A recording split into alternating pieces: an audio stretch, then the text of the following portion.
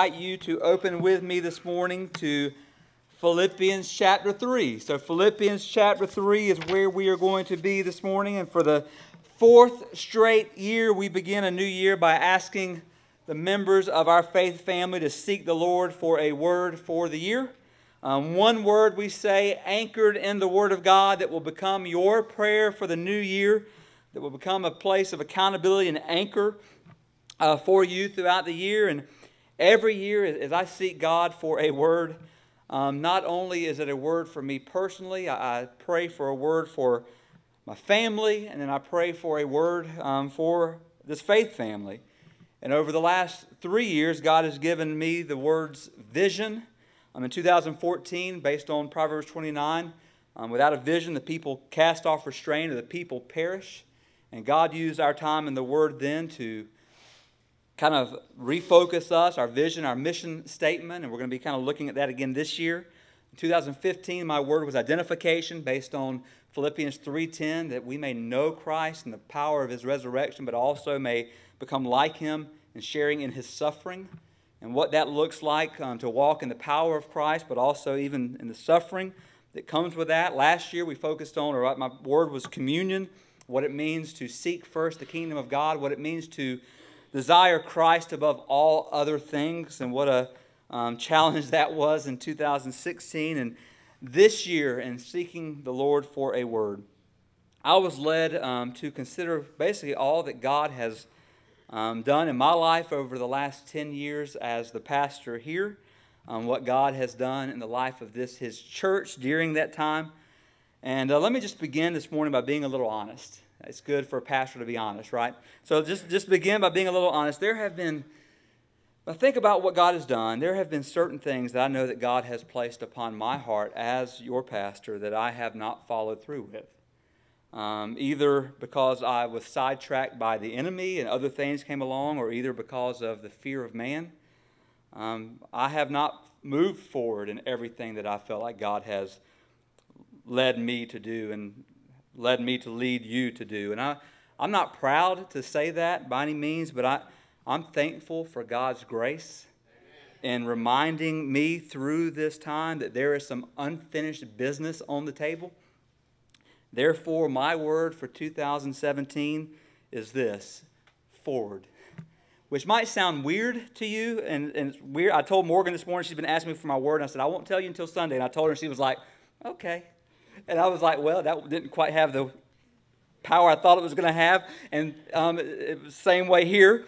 But here's the reality. The reality is that by the grace of God and for the glory of God, I pray that I will be able to forge ahead, knowing and fulfilling the calling that God has placed upon my life.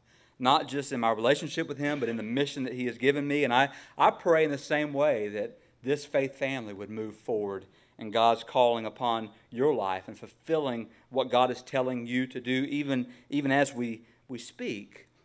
And I was very convicted this week when I read, was reminded of a quote from a book that was written in, I think, 1948, called The Pursuit of God by A.W. Tozer.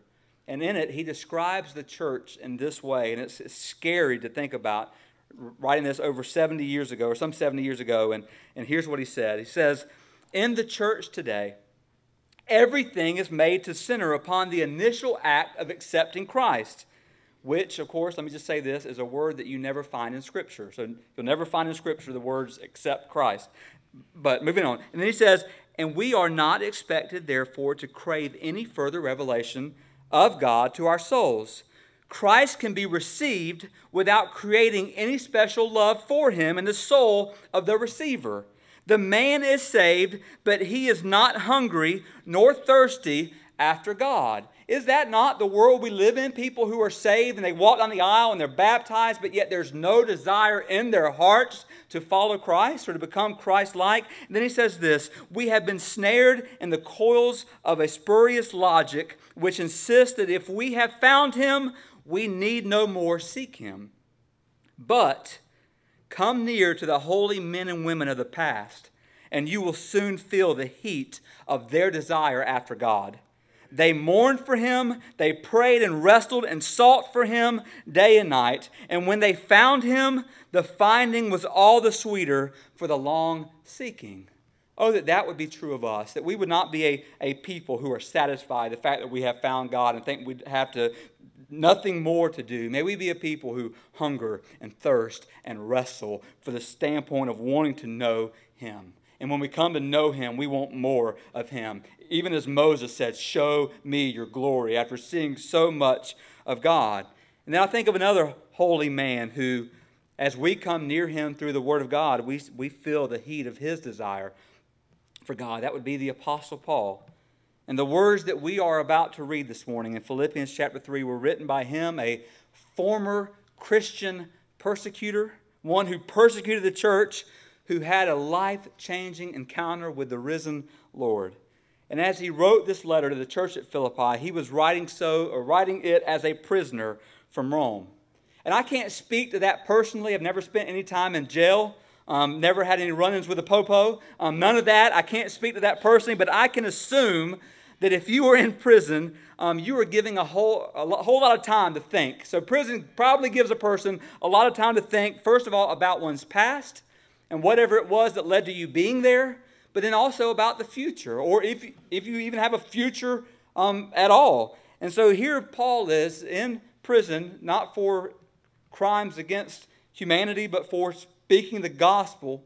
That's his crime. But in the midst of that, he's looking back at his life, but looking ahead to even what God has in store for him. And it's a good word for us. So let's look at what Paul has to say to us this morning concerning moving forward in pursuit of Christ. So if you're able, I'm going to ask you to stand as we read God's word together. We're going to read verses 12 through 14 of Philippians chapter 3 together. So Philippians 3, 12 through 14, and look at what it means to move forward. So verse 12 says this, "Not that I have already obtained this or am already perfect, but I press on to make it my own, because Christ Jesus has made me his own. Brothers, I do not consider that I have made it my own, but one thing I do, forgetting what lies behind and straining forward to what lies ahead. I press on towards the goal for the prize of the upward call of God in Christ Jesus." Let's pray together. Father, we come before you today, Lord, and oh God, we want that to be our reality, Lord. That you would help us all as a people to move forward in our relationship with you, not to be satisfied, not to aimlessly wander throughout our Christian lives as if we believe that somehow, some way, we're just going to drift towards godliness, but help us to make it our aim to move forward, oh God, in pursuit of you. Lord, help us, God, today to show us what that looks like. Show us the beauty and the glory and the power, God, of it. Just pray, Lord, that these powerful words, God, that you inspired would just grip our minds and our hearts. And we just pray these things in Jesus' name. Amen. So you may be seated. So think about what we just read. And I believe as we think about this, there is a word of truth that should be recognized in every child of God. And what that truth is this. The truth is every true child of God will be a pursuer of Christ. Every true child of God. It's amazing to me that when you preach about pursuing Christ, you always have people that will come up and say, well, but I know Christ. And they make this excuse because they know Christ, they don't have to pursue Christ. And anytime a person comes up to me that tries to begin making excuses why they don't have to follow Christ, it's because they don't know Christ. So let me just say that. So if we are true children of God, the Spirit of Christ in us will remind us who we are without Him. Therefore, we will seek Him. In fact, let me say it again. Not to go hard after Christ, not to pursue Him, either means we don't know Him or it means that we don't trust Him. In either case, Christ is scorned and we're lost. So we've got to understand this reality. So assuming, and I know what that word means, but assuming that you are here this morning desiring to move forward in your relationship with Christ, what I want us to do this morning is I want us to look at three ways that the Apostle Paul calls us to move forward in our pursuit of Christ. And as I said, this is a word for me, this is a word for my family, and I pray this is a word for you as we begin this new year. So the first way is this, the first truth: move forward, passionately pursuing the pursuer. Which might sound weird, but move forward, passionately pursuing the pursuer. And it's so helpful that Paul begins this section by saying, not that I have already obtained this. And I think there's so helpful, because the reality is none of us have arrived. And if Paul can say, I haven't arrived, it gives me hope, and it also makes me say, well, if he hasn't arrived, then there's no way in the world I have arrived. But there should be a level of holy dissatisfaction in all of our hearts. I don't mean in the sense where we have come to Christ and we walk away going, well, that wasn't satisfying. I mean there should be a level of holy dissatisfaction by which we've come to Christ. We've tasted and seen that He is good, and we walk away saying, I need more of that. I want more of that. I can't get enough of that. But when we think about our pursuit of Christ, when we think about that, we have to realize that the only reason we pursue Christ is because Christ has pursued us. He's pursued us. Christian theology, please hear this, Christian theology teaches us that before a man can seek God, God must have first sought the man. So before a man can seek God, God must have first sought the man. Before a sinful man can think a right thought concerning God, there must have been a work of enlightenment in his mind done by God. We pursue God because and only because He has first put the urge within us to pursue Him. In fact, Jesus said this, no one can come to me unless the Father who sent me draws him. So no one can come to me unless the Father who sent me draws him. So the truth this morning is this: Christ found you, He saved you, He has a purpose for you. And I love the way that Paul unpacks this in verse 12, because he says this. He says, not that I have already obtained this or am already perfect, but I press on to make it my own, because Christ Jesus has made me His own. And what the word that Paul uses there when he says Christ Jesus has made me His own, it means this, that Christ has seized me, Christ has caught me, Christ has arrested me. So Paul is saying Christ arrested me. Think about Acts chapter 9. Paul, this Christian persecutor, going to Damascus in order to persecute Christians. And what happens on that road? Christ pursues him, overtakes him, throws him to the ground with His glory, and Christ forever seizes him by His grace. Just think about the reversal that Christ does in the human heart. Just let that sink in, and just think about this morning. Does it amaze you? Does it amaze you that someone with a past like Paul makes it his aim to pursue Christ? It should amaze us. It should absolutely amaze us. And if it doesn't, let me just walk you through a story. This is something that Charles Spurgeon told, and I kind of readapted it, but just follow me here. Imagine for a moment that you were living in the Roman Empire under the Roman emperors, and you have been captured by Roman soldiers. You have been sold for a slave. You've been stripped, you've been whipped, you've been branded, you've been imprisoned, and at last you've been appointed to die in the Colosseum.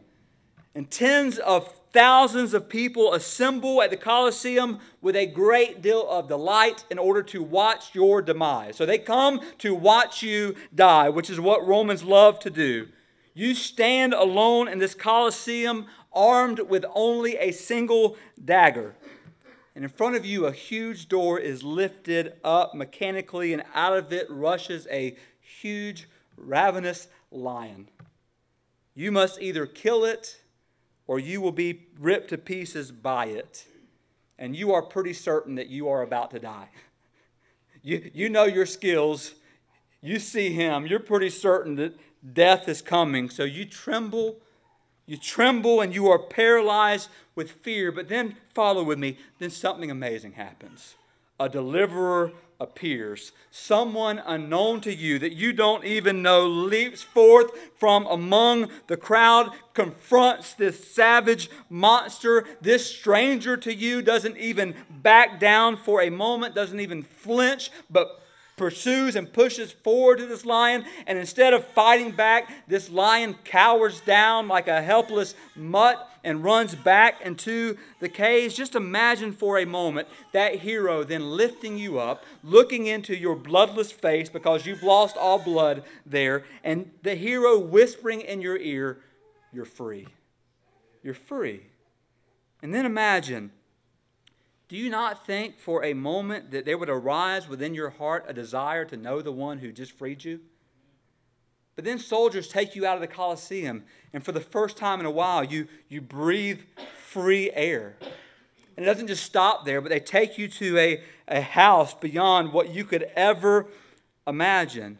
Your wounds are washed and healed. You are clothed with priceless garments. You sleep on the most comfortable bed you've ever slept on. The next morning, you are attended to by servants. Day after day, week after week, your wants are supplied. There's nothing that you can ask for that you do not receive. Yet, in the midst of all of this extravagance, would there not be a curious desire to know the one who has made all this possible?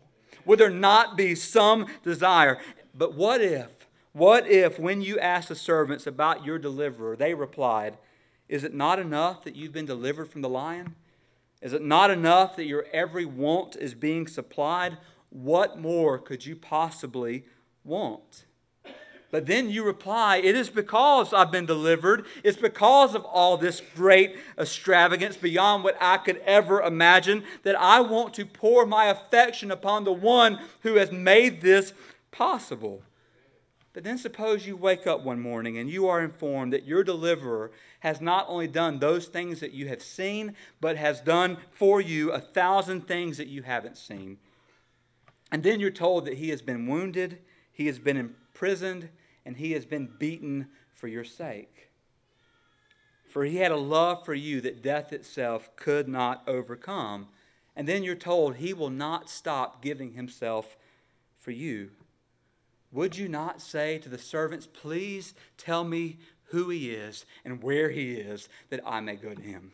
Please tell me that I may go to him." But suppose the servant said, "Shouldn't it be enough for you that he pursued you, that he loved you, that he is giving you daily proof of his goodness for you? Isn't that enough?" Oh, that we would say, all of these things are good, but they pale in comparison to knowing him. And then we would say, "I can't live without knowing him, for his goodness makes me thirst, his goodness makes me hunger, his goodness makes me faint, that I will know him." This is, brothers and sisters, this is a picture of what the Apostle Paul, how he was captured. It wasn't just enough that he was captured by grace and his life transformed. He said, "I must know this one who has done this for me," which begs the question for us, are we passionately pursuing the one who pursued us? Are we? Are we passionately pursuing him? Oh, that we would move forward passionately pursuing our pursuer. Then the second truth is this, that we would move forward fully forgetting the past. So move forward fully forgetting the past. And I believe that there's going to be some here this morning that you will have a tendency to believe that there is no way that you can know Jesus like this. There's no way that you can walk with him like this. There's no way that you can experience him like this, because you're going to say, "I've done some pretty rotten things in my past, and there's no way that I can know him like that." And if that's you this morning, let me just be very clear today. This text is calling you a liar. If you are here today saying there's no way that God could possibly use me because of what I've done, this text is saying you're lying. You're lying. For there is no one too great. Let me put it this way. You're not grace's kryptonite. You're not the one that grace doesn't work on. Grace works for everybody else. Oh yeah, God can save Moses, and God can save Paul, and God can save all these other terrible people, but he can never do that work in me. Yes, he can. Yes, he can. And yes, he will. And I love what Paul does here. He says, "Brothers, I do not consider that I have made it my own, but one thing I do, forgetting what lies behind." Paul, just like most other pastors, Paul says, "One thing I do," and then he names 5 things. Exactly what most pastors do. One thing, And then he gives us 5 things. But I just want to focus today on just 2 of those. The first is forgetting. He says, forgetting what's behind me. Forgetting what's behind me. And of course, it can't refer to everything behind us. Think about this. Over and over and over again in Scripture, God commands or tells His people to remember. In the Old Testament, God constantly had His people building memorials so they would remember God's faithfulness towards them. So Paul's not telling us, forget everything. Just forget it all. That's not what he's telling us. Instead, here's what Paul is saying. Forget anything, forget everything behind us that keeps us from pursuing Jesus today and tomorrow. Forget it all. If it will keep you from pursuing Christ today and tomorrow, then get rid of it. And this includes high points and low points. This includes victories and failures. Did you know that oftentimes victories have a way of making us smug and lazy? Victories have a way of making us smug and lazy. And we sit around and we begin to pat ourselves in the back and think somehow, some way we accomplished that ourselves. And then we say, well, I have no need to move any further because this is the greatest moment of my life. I have no need to ever move beyond here. Or to put it in a different way, maybe you're here this morning, maybe you're still talking about how you served the Lord 10 years ago, but you have nothing to say about how you're serving the Lord today. I once heard a person say this: if your testimony is more than 24 hours old, get a new one. Get a new one, because God wants to do something in your life today. Today, don't let the highlight of your Christian life be 20 years ago. Don't let it be. Don't let the highlight of your life be that you were saved when you were 10 years old and bless God, you're still here some 30 years later or 40 years later. No, let the highlight of your life be that God has something for your life today. And if He didn't, you wouldn't be here. So let that be the highlight of your life. So high points, we put them behind, but it's not just past victories that we need to take heed of. It's more obviously past failures. Don't we all know very well that our pursuit of Christ can be affected by dark things in our lives, whether things that we have done or whether things that have been done to us? Don't we all know that our Christian lives can be affected by things that either we did or things that have been done to us? And it's so natural and it's so easy to get bogged down in the idea that I've done something too great that God just cannot forgive me. Yet do not let your past paralyze you from God's grace for today and God's victories for tomorrow. Don't let your past paralyze you in that way. And please, please, please, do not come to me with the notion of, well, I just can't forgive myself. Let me just tell you why all that is a lie from the enemy that's feeding your pride. Let me just tell you that, because here's the picture. Who are you, or who am I, to withhold something from myself that God Himself promised? For God says, if you confess your sins, I'm faithful and just to forgive you and to cleanse you from all unrighteousness. Who am I to say I cannot forgive myself when God has said, I forgive you? I tell you this, I have a word, but my word is weak when it compares to His word. And I have a promise, but my promises are weak when compared to His promises. Who are we to say we can't forgive ourselves when the God of the universe, the Holy God, has said, you're forgiven? You're forgiven. So don't come at me with that weak excuse when God has said you're forgiven. For when God says you're forgiven, guess what, brothers and sisters? We're forgiven. We're forgiven. Let's walk in that. So to summarize Paul, what Paul says is, give humble thanks for past successes, make humble confession for past failures, and then turn to the future and go hard after God. So move forward, forgetting the past, and then lastly, move forward, relentlessly reaching toward the future. Move forward, relentlessly reaching towards the future. So Paul says, one thing I do, forgetting, but then straining forward to what lies ahead. I press on to the goal, or press on towards the goal for the prize of the upward call of God in Christ Jesus. One thing I do is what Paul says, forgetting what's behind and straining forward to what's ahead, relentlessly reaching towards the goal. It doesn't take much to realize when you read the Apostle Paul, Paul had to be a sports fan. had to be a sports fan. He had to follow sports, which helps us out, men, that Paul follows sports. In fact, let me say a step further. Paul was a Georgia Bulldog fan. You might not agree with that, but in Philippians chapter 3, verse 2, Paul says, look out for the dogs. And in the Greek, that means, how about them dogs? I mean, I'm not making this up. Paul says it. Okay, just so you know, if that's the most fired up you get for today, then there's some idols that we need to discuss. But here's the reality. Paul, he seemed to want to take these ideas of sports and athletics and bring it into our picture of running the race and finishing what God has put before us. I'm going to address that in just a second, but let me unpack this. Paul says one thing. And it's amazing to me how this picture of one thing is seen all throughout Scripture. When the rich young ruler stood before Jesus, he lacked one thing. When Mary, the sister of Martha, what did she do? She chose the one thing that was important. When Martha said, Lord, tell her to help me, he says, no, there's one thing. And Mary chose it. In Psalm 27, the psalmist says we need to desire one thing.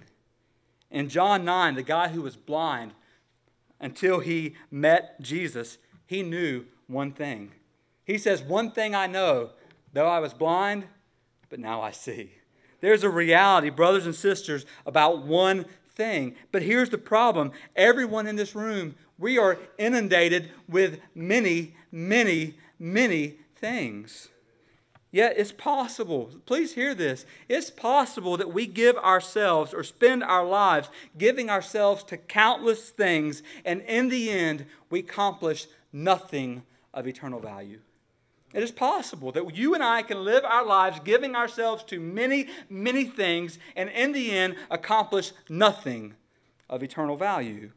Or we can give ourselves to one thing, pursuing Christ, and in the end, accomplish an eternal reward. Will we relentlessly reach forward and reach towards the prize?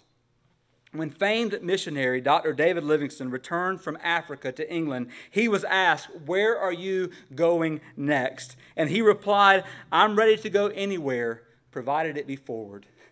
I'm ready to go anywhere, provided it's forward. I'm not looking to go backwards. I want to go forward. In fact, one Bible scholar put it this way. The normal Bible direction is not backwards. The normal Bible direction is always forward. Any motion towards God must be a forward motion. Even repentance is not a retreat towards the past, but a decided march into a more glorious future. Are you straining towards the prize? Back in August last year, I don't know about you, but I got into the Olympics.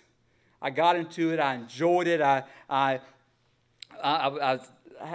family, I don't think our TV turned from NBC the whole month of August as we just watched it. But I remember some things were happening in some of the races, the 100 meters, 200 meters that had never happened before. And I remember a lot of people were complaining that there were these runners who were running, and at the last minute when they reached the finish line, they were diving for the finish line. And people were saying, well, why would you do that? That's terrible. Don't do that. And here's the point. When you are an athlete who have given hours upon hours, days upon days, 8 hours a day running and training, you know what? When it all is said and done, and when someone's running beside you and you see that finish line, you don't care about whether your arms are about to be tore up by the ground, whether your knees are going to be tore up. All you care about is, I want the prize. I want what I've trained hard for. And so here we have these athletes. They're diving across. And if that upsets you, then there's other things going on here. But just think about that reality. And what Paul is saying is, that athlete that maybe you don't like, Paul says, that's me. That's how I want to do the finish line. I want to throw myself across I want to strain for the finish line regardless of what you think, regardless of how it rubs you. That's how I want to finish my race. But follow with me here. Many of us in this room are straining for a prize. But the question becomes, are we straining for the prize? Are we straining for the prize? Paul says very, very clearly, I press on towards the goal for the prize of the upward call of God in Christ Jesus. And we have to ask ourselves, what's the prize? What's the prize that Paul is straining towards? What's the prize that Paul himself is diving towards? And here's the beautiful picture. This prize is really twofold when you look at Scripture. First of all, this prize is the prize of our salvation is also the purpose of our salvation, which means when we think about Romans chapter 8 and verse 28, it says that God is working all things together for good. But then it says this, whom God foreknew, he also predestined for us to be conformed to the image of his Son. So the purpose of God saving us, hear this, is to make us like Jesus. What's the prize? Christ-likeness. What's the prize? Knowing Christ. What's the prize? Being completely unified in Him. That's the prize. Being like Christ, desiring Him, wanting more and more and more of Him. And yet that's not going to happen until we get to heaven, until we see Him face to face and we truly become like Him. But that needs to be the desire now. That's the reason we have the Spirit of God now, to make us like Christ. But yet there's also a second part.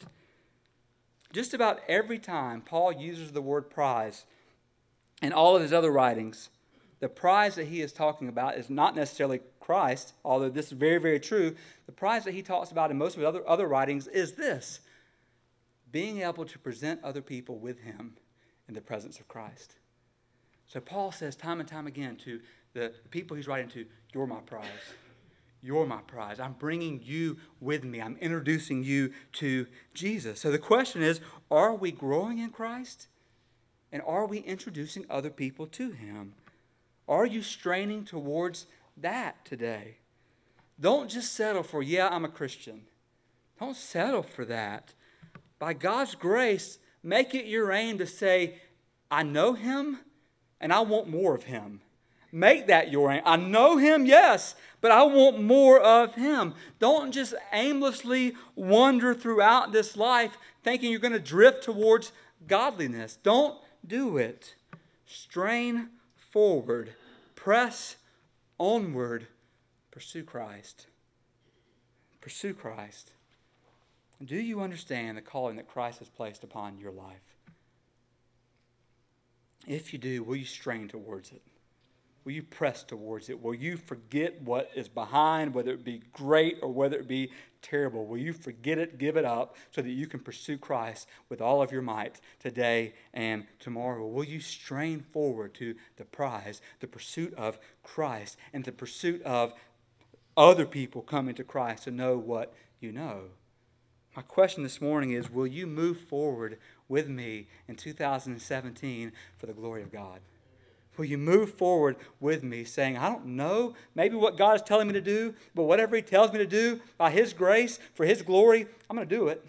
I'm going to do it. And if nobody joins me in it, I'm still going to do it.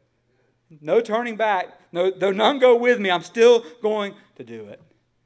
Let me just put this scripture one more time on the screen. I just want to read it one more time and let you just soak it in. Paul says, not that I have already obtained this or am already perfect. So Paul says, not perfect, but I press on to make it my own because Christ Jesus made me His own. Pursue the one who pursued you. Brothers, I do not consider that I have made it my own, but one thing I do, forgetting what lies behind. Forget the past. Forget the highs, forget the lows. Forget anything that will keep you from pursuing Christ today and tomorrow. And then he says this, and straining forward to what lies ahead. I press on towards the goal for the prize of the upward call of God in Christ Jesus. Oh, may that be the goal of our life today. May that be the goal of our life tomorrow. May that be the goal of our life forever. We want Him. We want Him. I pray that you would join me, hold me accountable to this in 2017. Join me in this. I tell you, nothing encourages the heart of a pastor like a people who are pursuing Christ. Nothing encourages the heart of a pastor like that. Encourage me in that this year. Let's pursue Him together. I'm going to ask you to go ahead and stand. Ask Brother Frank and the musicians to come forward. As we enter in this time of invitation, and basically the point is this: whatever God is asking you to do, may you do it for His glory. Let's pray. Father, we come before you, and God, we declare today, Father, that we are pursuing the one who has pursued us. We are forgetting everything that is keeping us from pursuing you, God. We're forgetting our past, Lord. We're not going to hold on to this nonsensical, silly excuse that we can't forgive ourselves when your word tells us, God, that you have forgiven us. So therefore, God, we're going to accept what you say. We're going to accept the fact that our sins have been cast as far as the east is from the west, and you remember them no more. And God, we're going to put that behind. We're going to put our past successes behind and realize you have something for us today. And Lord willing, you have something for us tomorrow. And God, may we strain forward, God, to what's ahead. Strain forward to becoming like you, dear Jesus, and strain forward to bringing people to know you.